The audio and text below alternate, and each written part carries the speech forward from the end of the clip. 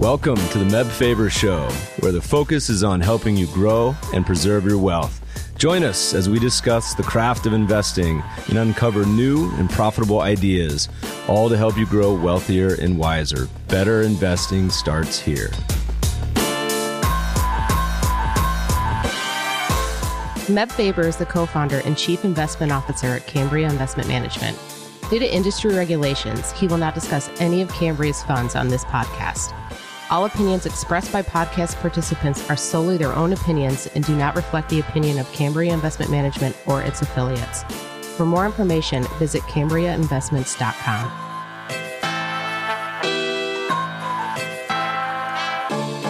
Happy Valentine's Day, podcast listeners. We got Jeff Remsburg in the studio for a co-host. Jeff, welcome. What's happening? Jelf, that's a new version. I'm in somewhat of a foul mood. You seem to be in a pretty good mood. A reader sent in a bottle of tequila. I keep saying reader because I've been blogging for 10 years. So I keep saying reader. A listener sent us a bottle of good tequila. So Jeff's happy. He loves tequila. So you podcast listeners, keep sending Jeff booze. He'll keep this podcast rolling. Yeah, the rule is we have to drink it in the office, though. So okay. Well, what was it? Was it Añejo? Blanco? It was Añejo, I believe. It wasn't Blanco. And you know what the third one is? Reposado. Right Reposado. It's a desperado is what it is. I'm in a foul mood because we've been through a lot of audits recently, and I'm now doing GIPS auditing, and it's just sort of mindless, terrible, miserable. But podcast has taken us away from that. We've had some good ones lately. The Ed Thorpe and John Bollinger's, I thought, went great. Really interesting guys, old school market historians. You could listen to those and probably find 10 new things each time you listen to them. So we thought we'd break it up, do a Q&A episode. You guys remember to keep sending us questions. We've been having a lot of great ones, so we'll read them on air live. And Jeff, looks like you got a whole stack, so why don't we jump right in? Yeah, we got some great ones, so we'll just dive in, see how far we can get. And it's feedback at themebfabershow.com. All right, number one that I thought was pretty insightful here. Based on your white papers, blog, and podcasts, you've indicated that trend following is not designed to increase returns, but rather to limit and protect your portfolio from massive drawdowns that buy and hold experiences. If this is the case, how does an increase in allocation toward trend following in the 6 Trinity portfolios correlate to more aggressive return-seeking portfolio? It would seem that if trend following is designed to reduce drawdowns rather than increase returns, an increase in trend following allocation would be present in Trinity 1 versus Trinity 6. Would love your input. Well, saying trend following alone is, we often say it's like saying dog, where, a Dachshund looks different than a Rottweiler. And so there's a lot of different flavors of trend following. At its core, if you just overlay a moving average on something, historically speaking, on one asset class, yes, that likely what it's going to do is reduce risk and volatility. It may increase returns, it may hurt returns, but in general, it improves your Sharpe ratio, decreases volatility and drawdown. So it's risk reduction. But there's lots of ways you can do trend following, the way certain managed future shops do it, a more concentrated approach where, say, for example, you're using a dual momentum approach, what a lot of people talk about now, where you sort on momentum and concentrate in what's going up the most and then overlay the trend following. And that is actually much more of an outperformance style strategy historically. So there's a lot of different ways you could do it. The base case, when I say it's not return enhancing, I mean, at its core, overlaying a moving average on, say, one asset class is not return enhancing. So if you put together a portfolio, and we did this in our white paper, Trinity portfolio, near the appendix, and if you read the first version, you probably want to update and read the second version, the 2.0, because it, I think, left out some of these charts and tables that we put in there after a lot of people had requested them, is that if you have a spectrum of portfolios, and on the left side, it's the most in buy and hold, and on the right side, it's the most in trend following. And another way to think about it that we do in practice is on the left side is the most in bonds and the right is the least in bonds and the most in trend following. Same sort of thing. Philosophically speaking, yes, in general, trend following has had a lower drawdown than buy and hold. However, bonds have also historically had a lower drawdown than equities. And so there's sort of two main levers. And when you combine them, I think you still end up on the correct spectrum. It's how much do you have in low vol fixed income or bonds, and how much do you have in traditional buy and hold assets versus trend following assets. And so as you move to the right on that spectrum, you start to look a lot different. It's not necessarily that it's going to be more risky, though it is more volatile. The spectrum goes from low volatility to high volatility as measured by standard deviation.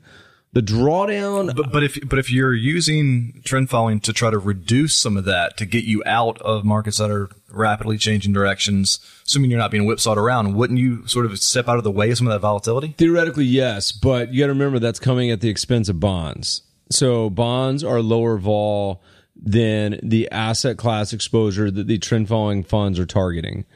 So, 5-year T-bills, low, 10-year even bonds, probably lower vol than the trend following portfolio in general. It just depends. Now, the problem with this is that people are going to look at the next month, 3 years, 5 years, and it's going to completely color their experience. And so whether or not the aggressive portfolios have lower or higher draw. Same thing if you just did a traditional equities and bonds split. I mean, you could have a scenario where the 100% equities or 80% equities, 20% bonds has a lower drawdown than 80% bonds and 20% equities. I mean, look at last year probably. I don't know. I'm just speaking off the top of my head. Bonds got whacked over a certain period when they bottomed, interest rates bottomed, I think maybe in the summer and started running up, and then equities did just fine. So if you had a portfolio that was heavier in bonds, which you expected to be lower vol, lower drawdown, that's not what happened. Over the long term, it'll be interesting to see. But it's a good question.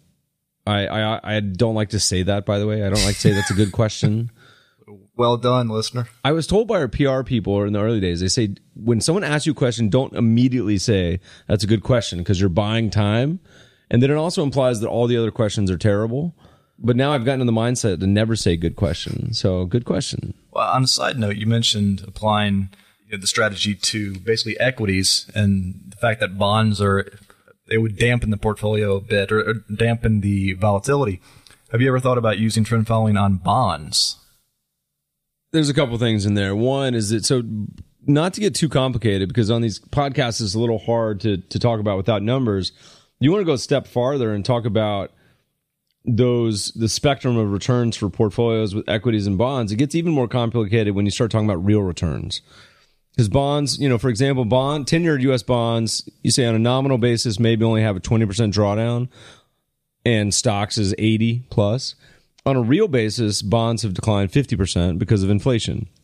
They look much more risky when you think in terms of real. And then once you think in portfolio terms of real, it evens it out even more.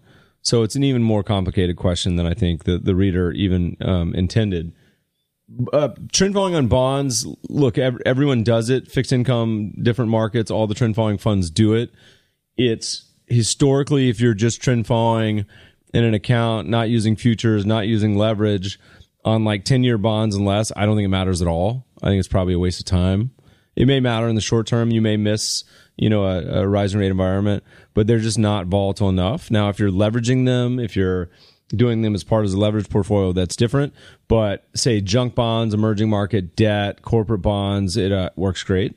Trend following has, but those are also more volatile. Be curious to see in a decade or two if we look back at now as an inflection point where if you were using it, you would get out of the way of a significant rising rate environment for a while. Well, that's what everyone's been expecting for about 10 years, but you also got to think about the flip side. What if interest rates continue declining? What if we see Japan? What if we see negative rates in the U.S.? That's what no one really expects, but I don't see why that's not at least a possibility. Well, speaking of inflation, that segues into another question, which was good. You hear some folks, for instance, Shadow Stats or Zero Hedge, talk about how the inflation numbers are manipulated and how the calculations have changed. Is there any merit to this? All of our conspiracy theory listeners' ears just perked up. Look, have the calculations changed over time, the same as GDP, the same as valuation metrics, almost anything? Yes. And I think at some point you have to take a honest assessment. Has it done enough to make a difference? And one of my favorite examples of this was a project, I think it was at MIT, where it was called Price Stats, maybe, or the Price Discovery Project or something. I'm murdering this. I apologize. We'll put it in the show notes, where it was a group that was started to measure inflation just by comparing, the Billion Price Project, I think is what it called. And they would just look at prices on the internet for various goods and then compute a CPI basket. And lo and behold, guess what? Pegged CPI almost exactly in the US. And so a lot of the people that, are freaking out about the government and all the manipulation it's trying to do for whatever reason, it turned out that it's actually a fairly accurate measure. And someone bought them, and I think it's SocGen or Credit Suisse. One of the banks now has it, but I think it's called Price Stats, and it's a pretty cool indicator, and it's also likely a leading indicator because I think it comes out more than CPI, and you can see in real time when it's moving up or moving down. But we'll add it to the show notes. I can't remember the exact name of it, so I don't sweat it, but I also don't spend a ton of time. It's not something I would spend a ton of time with. I remember years ago in my past life, we were writing an article on this, and there was a Forbes article back in, I think, 2014 maybe, said that the government has changed how they calculate inflation more than 20 times in the past 30 years. Now, that's not to say it's been consequential every single time. Could be just tweaks, but they're definitely manipulating it. Well, they kicked out horseback riding as a means of transportation and everything else. I mean, of course it's going to change. I don't know that it's like some conspiracy theory that it's underreported by 5% a year. What's interesting, other people's takes on it. I think one of your past guests, Porter, I might butcher this, but I think he has his own somewhat proprietary or sort of rule of thumb heuristic. He just looks at like the Ford F-150, the cost of it, and uses that sort of as a proxy for various inflation measures. Yeah, I mean, either way, it feels, and it's also, it's highly dependent on what your lifestyle is and what you're spending on, whether it's healthcare, education. If you're buying a computer and TV, tech has a massive deflationary impact in general. And, there's other areas, college education, et cetera, that's had high inflation. So there is no one just inflation basket. So a wealthy person has a totally different inflation rate than someone who makes $20,000 a year. So, you can look at the broad-based economic inflation, but it's also very hugely individual, exposed depending on what you spend money on. Yeah, there's a heavy skew with that technology. There's some story and anecdote about somebody complaining about the fact that inflation wasn't capturing the rise in cost of living, and some expert had said, well, look at your new iPad. You have twice the computing power that you did 10 years ago or 2 years ago even. And the guy said, well, I can't eat my iPad. All right, next question. What is your opinion on market neutral strategies? If you had to build a market neutral ETF, what strategy would you use? Ed Thorpe, essentially, in the last episode, if you haven't listened to it, it's great. Built his entire career around market neutral strategies. But so back up just for anybody who's not really fully aware. Just give a quick definition. No, I'm not. Oh, I thought you said give an overview of Ed. I said, too bad. You're going to have to go listen to the podcast. I mean, market neutral is essentially the goal is to have no overall exposure or beta to the market. So if you're a hedge fund that had a 100% long book and a 100% short book, the goal being way back all the way to Alfred Winslow Jones in the 30s or whenever he did his first hedge fund. Is it Alfred Winslow Jones? Man, I'm mispronouncing words right and left today. He started the world's truly first hedged fund because the goal was to have a long position and a short position. They cancel out the overall effects of the market. And if you're a good stock picker, you should make money no matter which way the market goes. Theoretically, it's a great idea, right? The challenge, of course, is that it's not that easy, and it's gotten harder over the years to be able to pick both longs and shorts. But it doesn't mean that there's not ways it couldn't be done. I mean, we've written posts on this in the past. We wrote one, called something along the lines of, a market neutral system and how to fix it or something. And the problem with most market neutral systems is that they have no market beta or exposure, and the market goes up 5-10% a year, right? So there's a natural headwind. So you want, in general, I think, a intelligent exposure to that tailwind. And so, here's an example. So I think the test we ran was a very common factor, something like buying high momentum stocks and shorting low momentum stocks. Very common, well-known factor. You can get data on this back to the 20s. Same thing with value on the French Fama database. It's free. You can download the monthly returns. And I think I did something like this. I said, all right, if the market's at an all-time high, you're totally market neutral. And for every 10% the market goes down, you reduce the short book. So the theory being is that when the market's down 50%, you don't want to still be 100% short. You want to be reducing your short. And the market's down 80%, you really, really don't want to have huge short exposure, because usually at market bottoms, the shorts, the really junky stuff, the stuff that's down to $1, is going to rip and it's going to double and triple, and that you have a lot of pain on the short side. So we ran that test and it worked out great. So, I mean, that's an example of a dynamic sort of market neutral. The problem you run into then, of course, is you lose a little bit of the comfort of it being market neutral. So, let's say you start reducing all your shorts when you're down 40, 50%, and all of a sudden the market goes down 50% again, like in Greece or Russia or Brazil or something. So, I don't think there's any magical solution. There's a lot of different flavors to it. I don't have any problem with it. I don't think we allocate to any market neutral systems, but I'm agnostic. I would totally be happy to. Well, how would you balance a market neutral strategy in a broader portfolio where you might want to also have specific factor-based strategies? I mean, is it just up to the engineer to say, well, all right, let's say 20% is just going to be market neutral, 80% we're going to go to X, Y, Z? Well, the market neutral could be factor-based. So you could do a market neutral fund that buys value stocks and shorts expensive ones. That's a factor-based market neutral. You could also buy a portfolio that's just long value stocks, and that's 100% exposed long. So you could design it in any way you want. And there's a lot of family offices prefer long short equity and market neutral because it's a little lower volatility. The challenge, like anything, is finding ones that outperform. Can you find a long short equity manager or strategy or a market neutral that can outperform? Otherwise, why not just buy bonds and be done with it? Yeah. Well, just sort of pushing for any super conservative investors out there, retail investors, what's sort of a good conservative market neutral approach they could apply to try not to suffer any significant drawdowns and still stay somewhat long? Buy some CDs.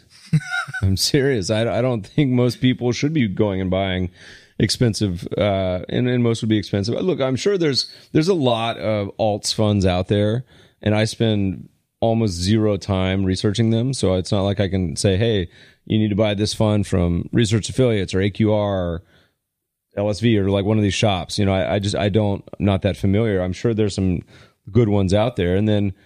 But market neutral can also mean something, much more nefarious. It could be something like long-term capital that leverages up 50 or 100 to 1 and theoretically is market neutral, but because of the leverage, all of a sudden becomes a very aggressive fund. So it's not just saying market neutral doesn't mean aggressive or conservative. It just means people are trying to line up positions on each side. And the best way to, like talking about Thorpe's, that's the dream market neutral portfolio, that it goes on for 20 years. It has 3 down months out of whatever it was, 230, and those down months were all less than 1%. Like, that's the market neutral portfolio you want. The problem is, because of Ed Thorpe and everyone like him, there's 10,000 quants with PhDs from MIT that all want to make hundreds of millions as well. So they all now have the same database. And we talked about this a little bit on, I think, the podcast, where we said, you type in a traditional multi-factor stock that's attractive from a multi-factor model that's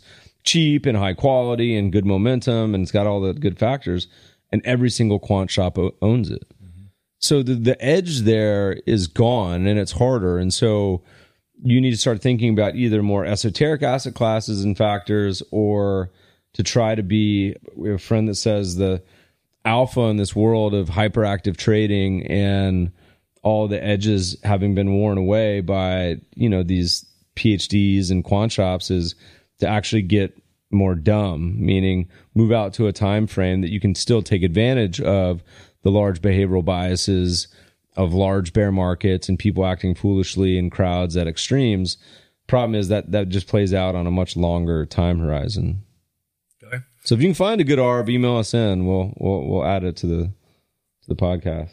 You mentioned research affiliates in your response there, so I'm honing in on keywords. That leads us to another question. A listener is listening to our past podcasts, and the one with Rob Arnott from Research Affiliates. Rob had said something which the listener found interesting, which you, Mev, didn't challenge. The listener wants your thoughts on it. Rob's quote was, "Managed futures are not an investment in any asset class. People think of it as a commodities investment. It's not. It's zero. It's long some commodities, short other commodities. For most managed future strategies, what it really is a momentum strategy that chases what's newly beloved and has performed well, and a bet on manager skill. And if you got a great managed futures manager, it's going to be marvelous. If you've got an average managed futures manager, it's going to go nowhere for you. It's not an asset class. It's a bet on whether the manager or the algorithm has merit."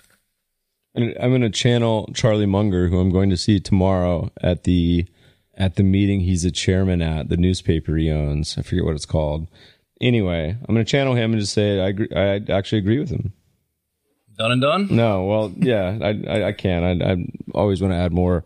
I mean, look, I agree with it's not an asset class. There's really only 4 asset classes: stocks, bonds, commodities, and currencies, and almost everything else is an amalgamation of those or an active strategy using those 4. So you could argue that real estate is an asset class, but really it's a mix of equity and debt. Same thing with corporate bonds. Managed futures is simply trading positions long and short on, many try to do 50 to 100 global asset classes and industries and sectors.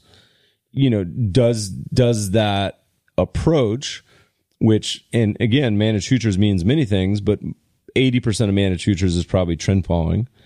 So does trend following have an inherent return structure? And I think it does, but yes, it will be dependent on the system and algorithm or manager you pick and how much you pay for it. Now, my belief is that most of them do the same thing. Could you pick one that does terrible and one that does amazing? And if you look at the dispersion in 2016, for example, managed futures didn't have a very good year. I think the average return was probably somewhere around 0, if not negative. But there was funds that put up plus 10, 20%, minus 10, 20% on each side. So very clearly, they're trading different markets, have different algorithms. But in general, if you pull up charts of the mutual funds or hedge funds that do it, they have, on average, a fairly similar equity curve over time, particularly if you compare it to a traditional asset class like stocks or bonds. Wait, was that dispersion based upon, you're saying different asset classes, or was that purely based upon different manager skill level? Because it's a little frightening to think that you could have a range of... Your manager's skill for most of these guys is an algorithm. It's not, Paul Tudor Jones showing up tomorrow and saying, you know what, we need to short gold. In his case, it might be, but for the managed futures shops, it's traditionally not. It's an algorithm. So for Harding and Winton and Dunn and these guys, they have systems. And so it's one of them may target 20 markets with 50% in interest rates and fixed income. Another may target 100 global markets with only 10% to fixed income. So it's the same as if you said, hey, look, there's 100 equity managers that are very concentrated and active, and one was up 20 last year and one was down 20. You could come up with a quant system that would be in either of those scenarios, but the vast majority of them tend to move together. Sounds like buyer beware. Well, it's the same with anything. I mean, you buy a quant stock fund. So let's say you have a quant stock fund that picks 10 stocks out of the S&P 500. One is dogs of the Dow, buys the 10 highest dividend stocks. Another is what we call cash cows of the Dow, shareholder yield, right?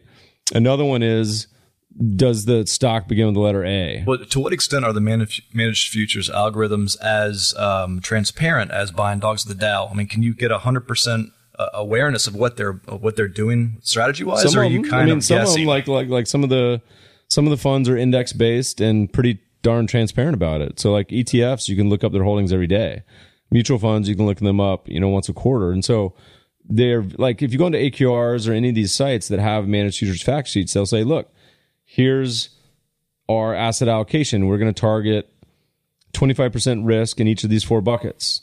Here's the contracts we're going to trade. Here's what we're going to do. And will they say, look, here's our exact system? Probably not. But most of them, are fairly transparent about their process. Now, some aren't. And then the ones that, there's also plenty of managed futures and trend following shops that also have a subjective element. So they're not all pure algorithmic either. Well, that's what sort of freaks me out just a little bit is, per Ed Thorpe, if you asked them the question, how do you know when your factor has lost efficacy and it's time to bail versus when will reversion to the mean kick in? And if you're dealing with a managed futures strategy that's largely black box in nature and you can't really tell the definition of what they're doing, then how do you know whether downtimes are reflective of what's within the normal rate of possibility for a loss versus when is something materially changed? Well, you can look at history and you can come up with simulations, but equity is lost over 80%. So, the U.S. stocks in the 1930s, would you then claim that equities are a broken asset class that you should never allocate to? Yeah, I'd be out since the 30s. Yeah, you definitely would. You would have been knocked out in 29 by selling options and on. We've been long calls. Who knows what? All right. Next question is a bit long, so I'm going to condense it a little bit. It has to do with your stocking investment from this past Christmas. You know what it is? My stocking? Mm-hmm. Yeah. Uranium. The quick takeaway from the listener question is that he's unclear whether or not the rules of an asset class being down for several years in a row and then the ensuing potential for reversion to the mean to have it be a ripper, whether that applies to uranium because it's very small as a sector. So, Meb, do the same rules apply here when you're dealing with something that's a sector as small as uranium? Well, first of all, uranium is not a sector. Uranium is an industry. So the way that most shops do the classification is that there's about 10 sectors. It's healthcare, tech, utilities, stuff like that. They just added real estate as a sector, but there's about 10 of those, and those are much more broad and have a lot more depth. And then industries are much more concentrated. So maybe something like biotech stocks or medical device equipment makers or uranium stocks. And so there's, depending on the classification scheme, I don't know, 50 of those. And so it's the same thing as if you said with almost any market, there's increasing levels of granularity. And so this piece that the listener is referring to, which is about asset classes, and we've done a lot of posts here on both asset classes, industries, countries, sectors, what happens when they go down a lot, so 60 to 90%, and also what happens when they go down many years in a row, so when they go down 1, 2, 3, 4, 5, 6 years in a row. And the example, we published this in our first book back in 06, 07, whenever it came out, 07, 08, Ivy Portfolio. And there's a chart in there, and it talks about this. It says, look, at the asset class level, when things go down a few years in a row, it's usually a good time to buy. And at a sector or industry level, because they're smaller, more concentrated, and thus more volatile, you need to stretch that out a bit. And so instead of it maybe going down 2 or 3 years in a row, you want it to go down 3, 4, or 5 years in a row. It's the same thing of comparing maybe a U.S. government bond to equities. And we talked about like really bad months. So and I'm going to murder these statistics, but let's say it was like the worst 1% of bad months in stocks was like a 10% down month. And so usually when you bought after a 10% down month and held it for 3 months, you got a little bit of outperformance. And then, but the bond trigger was like 5%. So you had to adjust, so you can't consider cash or bond-like instruments the same as you would stocks. So same thing with being sectors and industries. And the whole uranium and coal stuff is meant to be a fun kind of diversion. I'm not going and loading 100% of my portfolio in uranium stocks at Christmas. Now that we've seen us write this post 2 years in a row, I guarantee you what's going to happen.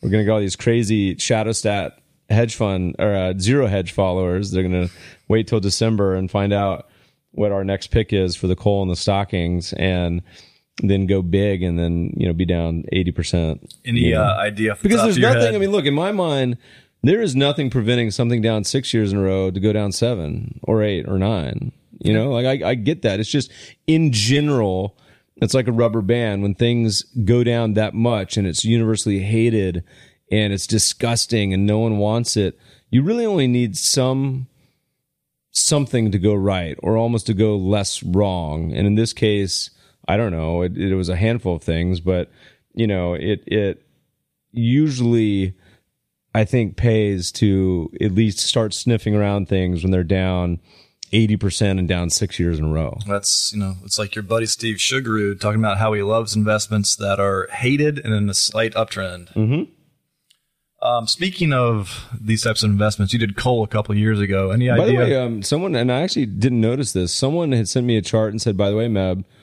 emerging market local debt on a 5-year basis is still, I think, has negative returns, even though it ripped last year. I'll have to look into it. Anyway, keep going. Any idea where coal is? I don't. We'd have to. You know what we need? We need a assistant during the podcast live shows to be putting up stats. Huh? Just looking up stats for us. No, to be putting up charts. You know, like on TV, where like we need this to turn into a little more than two guys in a broom closet with tequila. I think we need a TV and an assistant that put up charts and be able to, let's start recording this on video. You heard it here. So Send in resumes. I don't know what Cole's doing. I have no idea. All right, let's see here. What about? I don't. You know why I don't have any ideas? Because Bloomberg did a redesign of their iPhone app, and it is atrocious. Did you ever use it? The old one was great. Did you download the new one? It's unusable. So I don't even actually have a good quotes app. So listeners, if you know a really good quotes app, email us. I need something to use. Another trend following question here. Have you given any thought to the application of trend following across time? For example, a lifetime, to capture the higher gains of buy and hold when you're young, provided you've got the fortitude for drawdowns, and then moving to trend following when older to avoid the drawdowns and volatility. So there's a lot in that question, some of which I don't know that I agree with, but some of which, if I did distill his question, it meant, Meb, do you think that it makes sense to use trend following more when you're older? Because I think that it has more of a chance to protect you when you're older and avoid drawdowns. Does that make more sense? That sounds right. Yep. You know, I mean, look, I don't know that young people who are learning to invest are going to be like any more rational, or the lessons they learn. And when you say do buy and hold as a young person and lose a ton of money, I mean, look at Japan, where it went through this 20-year bear market. There's probably an entire generation of young people who are like, I'm never going to buy and hold. It's moronic. Why would I ever do that? You know, and so and on the flip side, you know, one of the false sense of securities that an older investor may have is they may think that trend following is guaranteed to protect them, and it's not. You know, trend following in general helps protect against long bear markets, but there's no guarantee. And you could have a market that we're in right now where almost everything is going up, and bomb goes off, whatever, who knows, and the markets all go down 40% tomorrow. That's trend following is not going to protect you. Right. You know, most of it's not, doesn't have time to react. So, you know, for most people, when you're talking about this kind of, if you want security, if you want to not worry, sell down to your sleeping point and just hold more in cash and short-term investments. Fair enough. If you want to avoid the risk, then don't take it in the first place. But it kind of reminds me of I think something you'd said or in one of the podcasts, where the portfolio that you need to grow wealthy is not the same portfolio you need to maintain your wealth.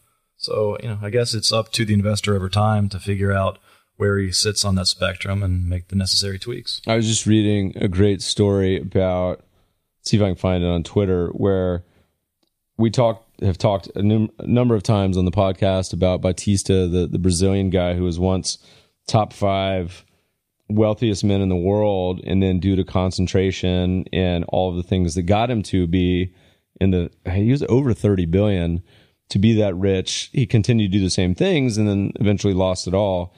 And there's a Bloomberg article about Ike Bautista.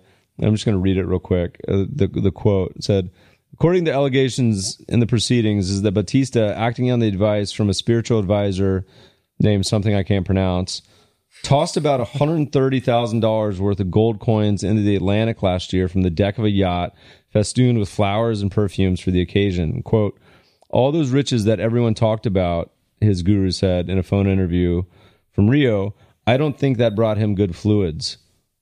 So the guru explained, he advised Bautista to make amends with the sea goddess Iminaha by giving gold back to nature after his years of mineral extraction. How much are you going to throw away this year in the ocean? I'll think about it. I'm more interested in throwing away money into my 1960s Land Cruiser. That seems to be a perfectly useful bottomless pit. I drove past your place the other day and saw the for sale sign. Yeah, any buyers? There. Yeah, by the way, podcast listeners, you want a 1967 Land Cruiser that runs on occasion, let me know. All right, next question here. After reading an article this week from your buddy Josh Brown, he indicates that a significant portion of valuations, specifically CAPE, are the confidence and the stability of the stock market, which will justify relative high valuations, for instance, here in the U.S., Japan, and Switzerland, while discounting the emerging markets. This does make intuitive sense, but I wanted to see your thoughts on it.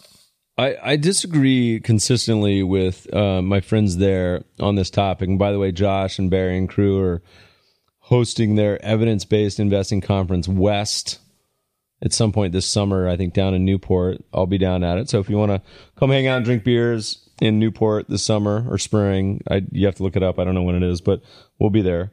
I consistently disagree with them on CAPE in general.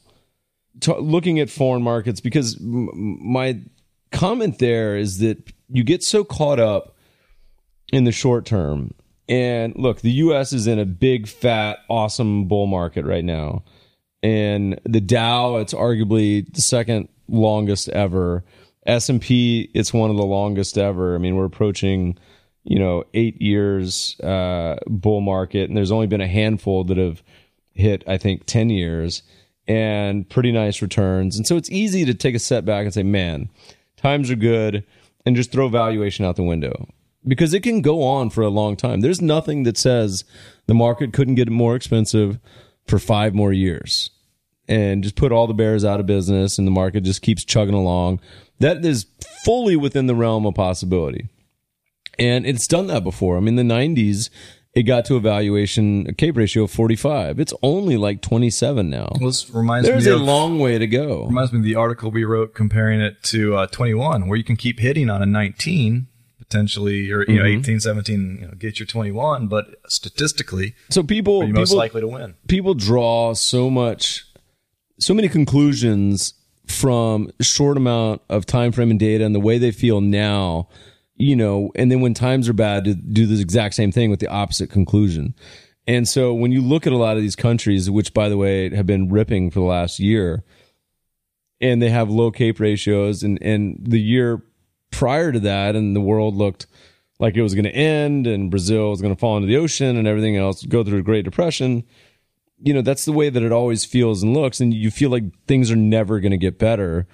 And lo and behold, these markets go up 50, 100%, 200%, triple, quadruple, whatever it may be. It's recency bias. Yeah, it's a recency bias. And so, I mean, look, we there's a post we did, I think 4 years ago, that just said, keeping it simple, and we have a fund that does this, and we say, look, let's have your long-only stock exposure. You want the tailwind of stock, so we'll have that stock exposure with a factor tilt. And then we're going to put the market in 4 different boxes.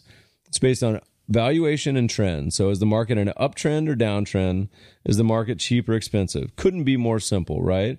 And historically, that has worked out great. And it's the exact way you think it would, where if you're in an uptrend, which happens, uptrend and the market is cheap, that happens a third of the time. And that's the best performing quadrant. Historically, that's done 14% per year.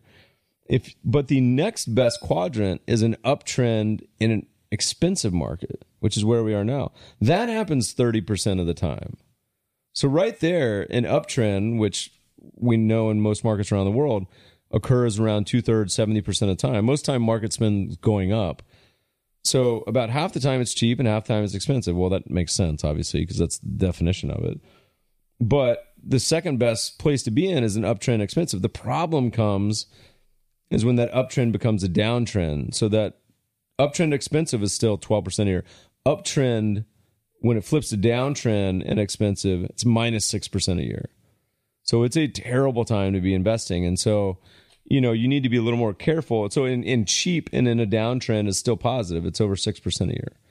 You can be a little more cavalier when markets are cheap because it doesn't matter as much uptrend or downtrend. But when markets are expensive and roll over, that's when you really want to start to batten down the hatches. But it doesn't have to be 2017. It could be 2019. Have there ever been any studies about sort of the velocity of the drawdown based upon this quote unquote expensive market versus a cheap market?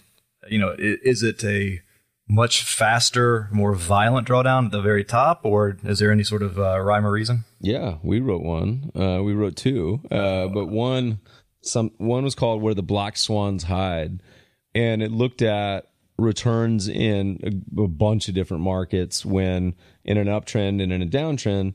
And in a downtrend, the volatility is much higher and returns are much lower.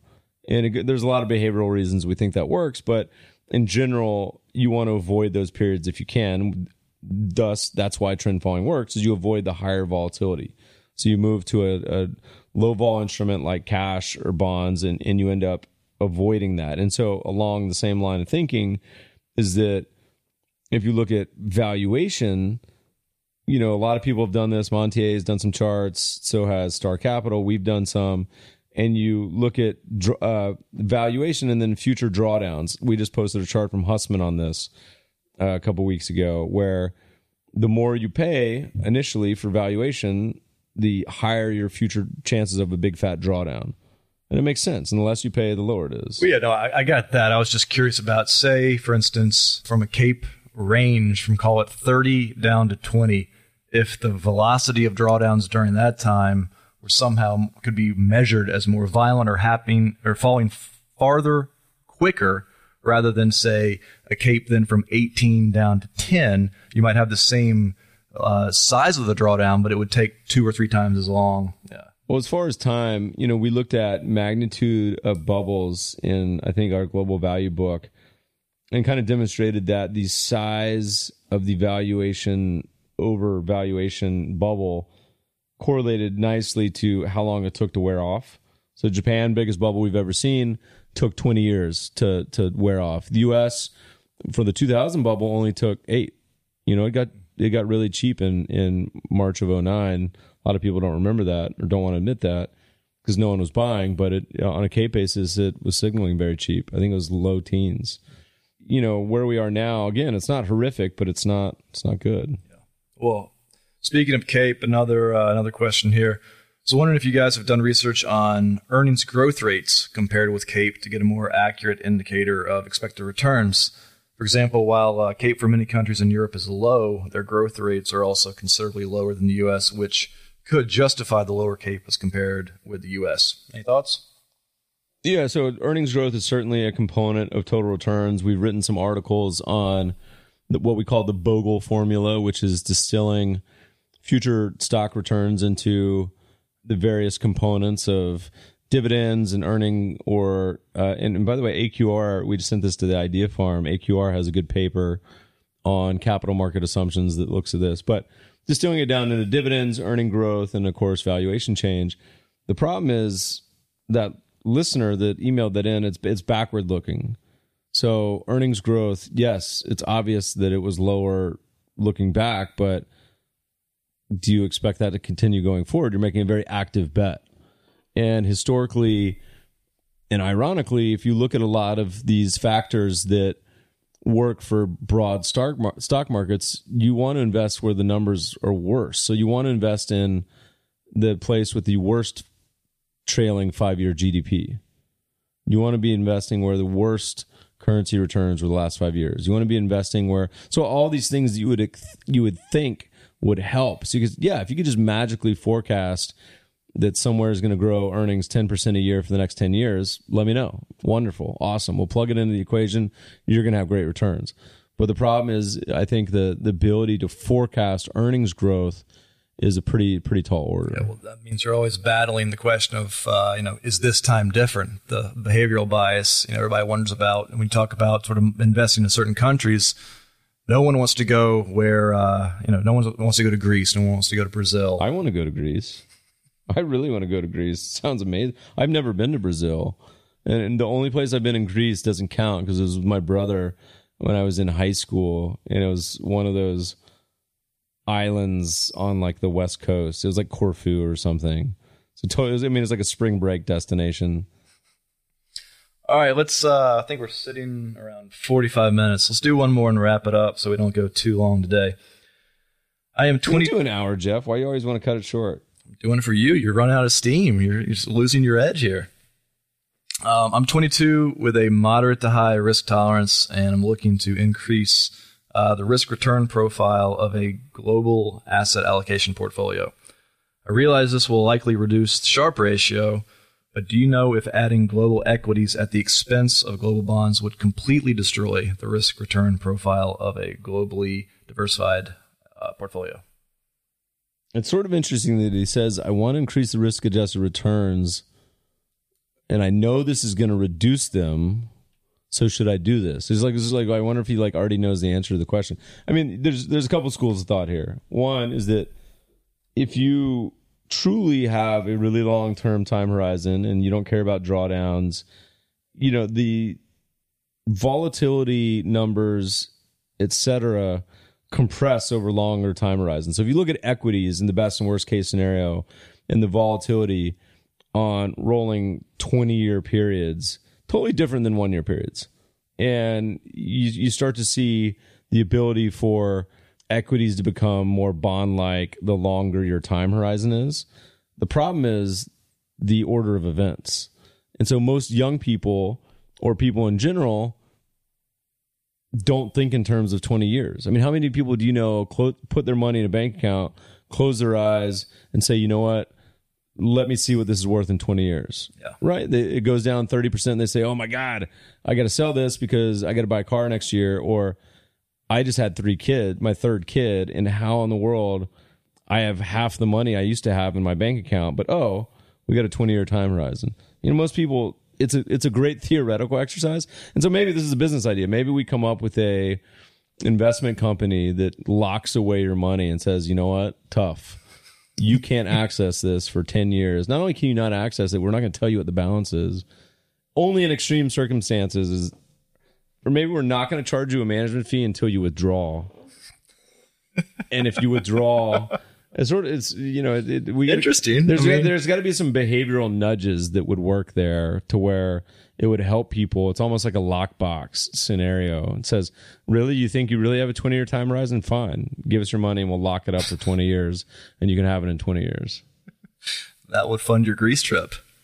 No, but I think the way you'd have to be a little more creative about management fees too, because you could say you're like penalizing bad behavior. So many of these brokerages and money management shops, they tout doing the right thing, but all of the incentives are built in the wrong way. The ability to see your account value every day, the ability to trade lightning fast, the ability to use margin, all these crazy things. I wonder if you couldn't come up with a better model for investor success than what's currently out there.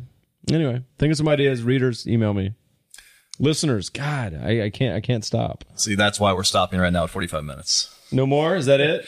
Yeah, let's call it today. Why don't you take us out? Okay. And by the way, I didn't even answer the question at all. The question was, as far as a global portfolio, one is you're making an active bet against bonds, by the way. And, if you look at the global portfolio, it's roughly 55-45 stocks, bonds. But, a good chunk of that, and I think it's a third of the world market portfolio, is corporate bonds. And so corporate bonds are about half stocks and bonds. So, putting more in equities, I'm totally cool with. And I think a great way to do it would be a global value approach, using CAPE ratio or any valuation approach that'll get you away from putting half in the world's largest market cap. But anyway, long-term time horizon, yeah. But go buy some of our global value fund and then put it away for 20 years. I think it's a great idea. All right. We got some great guests coming up. You guys keep sending the questions in. We may start doing these more often, or maybe on Mondays. We'll see what feels right for the Q&A episodes. But thanks for taking the time to listen. For the mailbag, send all the questions and tequila to Jeff at feedback@themebfabershow.com. As a reminder, you can always find the show notes and other episodes at mebfaber.com/podcast. Subscribe to the show on iTunes, and if you're enjoying the podcast, leave us a review. Thanks for listening, friends, and good investing.